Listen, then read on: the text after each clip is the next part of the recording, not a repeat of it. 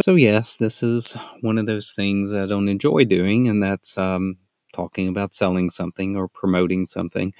But here I am. I do have a book that I have released in the last few weeks that is part Lenten devotional, part meditation or memoir on the death of my father, and and a lot about how our images or ideas about God change over time, and especially after going through a difficult experience. If any of that sounds like something you might be interested in, check out Unless a Grain of Wheat Falls: A Dying Father, a Changing Son, and a Lenten Journey. You can find it on Amazon.com. If you happen to be local to me, you can hit me up, and I probably have some paperback copies that I could hand to you as well.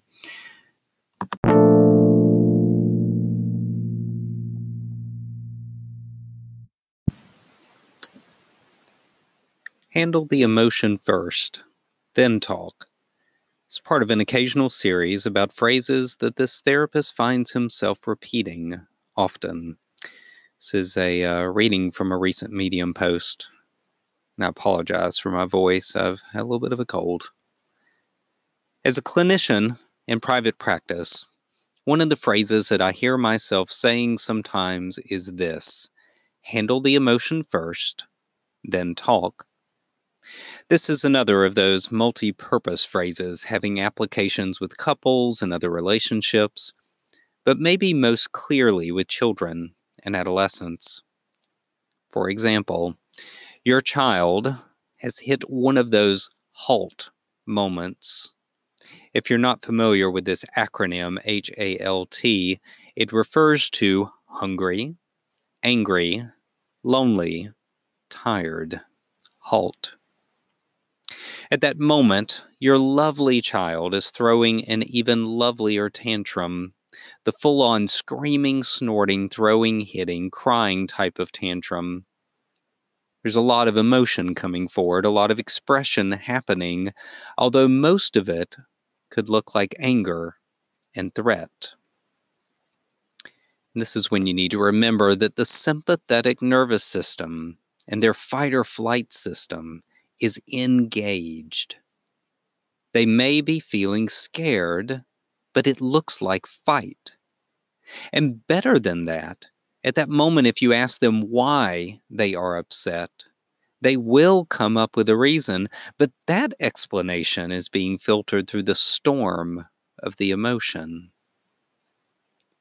While either-or explanations are often unhelpful, it can be helpful to think about whether you are dealing with a non-rational emotion or a rational thought. If you are dealing with a rational thought, then you talk to it. That would be the perfect situation to sit back and think about the natural consequences of a behavior.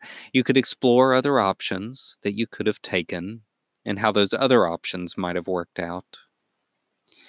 But now, if you are dealing with a non-rational emotion, talking to it is the absolute wrong way to handle the situation.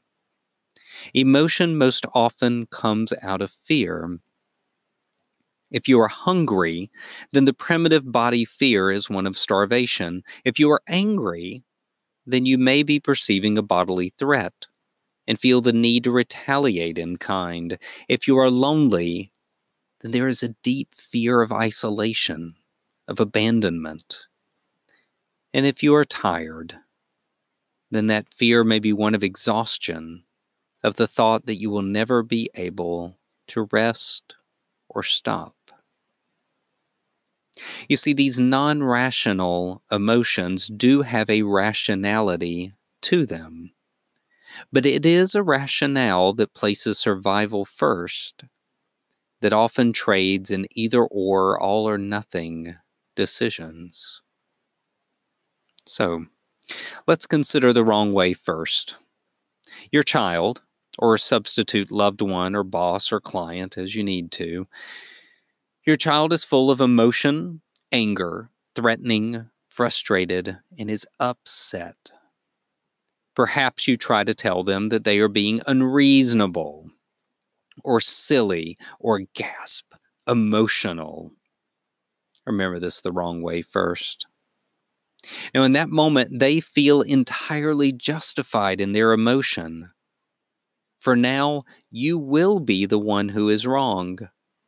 And through the fog of that emotion, they will think of every possible reason, justified or not, to prove the emotion right. Remember, this is not rational, but there is a rationale. You see, your loved one is experiencing fear. To get into the brain of it, their amygdala and sympathetic nervous system are prioritizing survival over their prefrontal cortex and slow, rational, deliberative thinking. It is a heuristic, a thinking shortcut that is good for survival, but can be tough on relationships. So what can we do? We handle the emotion first, then talk.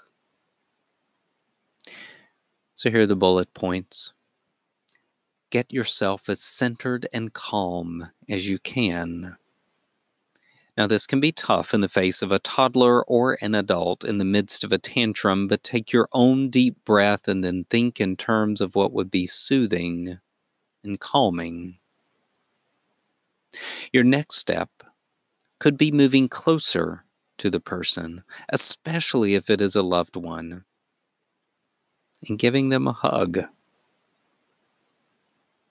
Now, your next step after that may be reducing the stressor or trigger by calmly saying, I know I'm feeling a bit upset right now. I'm going to take a walk for a few minutes, then come back. In other words, leave for a little while, because you might be the stressor or trigger, but do come back and reassure them. This is important. Reassure them that you are coming back. And the last bullet point. Once the storm is past, or the fog has lifted, then you can talk about it. In my practice, I find myself saying a lot of things over and over, but many of them come down to how we are body and brain together. They are not separate. And this particular phrase, handle the emotion first, then talk, has a lot to do with approaching ourselves and the selves of those we love as whole beings, not disembodied brains. Then we can get back to enjoying being with our children, our loved ones, and maybe even our coworkers.